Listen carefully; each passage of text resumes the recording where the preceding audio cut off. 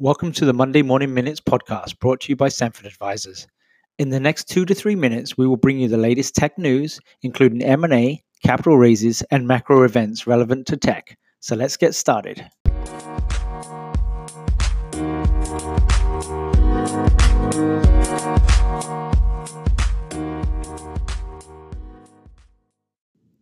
On the Canadian side of things, there were several notable capital raises this week.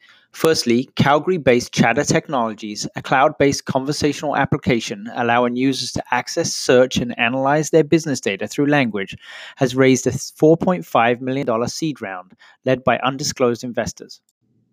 Vancouver-based BTAP Software, a blockchain technology startup that validates digital content streams, has completed a $3.2 million financing round led by Panache Ventures.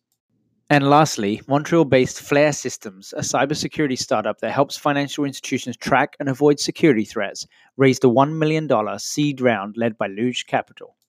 In US news, ADT announced Thursday its acquisition of iView Now, a SaaS-based security video and signaling solution provider with the objective of giving end users better information to prioritize resources.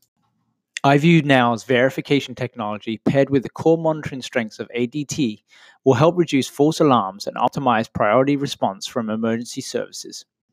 And then on Wednesday, Sabre announced its acquisition of Radix, a leading airline retail software provider with an established presence in the low-cost carrier space. The purchase price was $110 million, or 5.5 times 2019 revenue.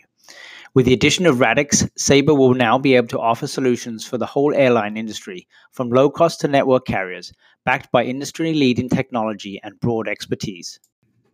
The WeWork saga continues to unravel, as it was announced last week that SoftBank has put forward two competing rescue plans for its once darling investment. One that would value WeWork below $8 billion, the other a $5 billion debt deal organized by JP Morgan at a 15% interest rate. For us at Sanford, this is a real-time case study on the differences between private market and public market valuations, and also if a business is really technology-enabled or not. 3Q earnings season is in full swing, with global tech leaders like Amazon, Microsoft, PayPal, and Twitter all reporting this week, as well as other industry leaders. This earnings season comes at a particularly volatile time in the market and should be analyzed closely for any signs of economic weakness.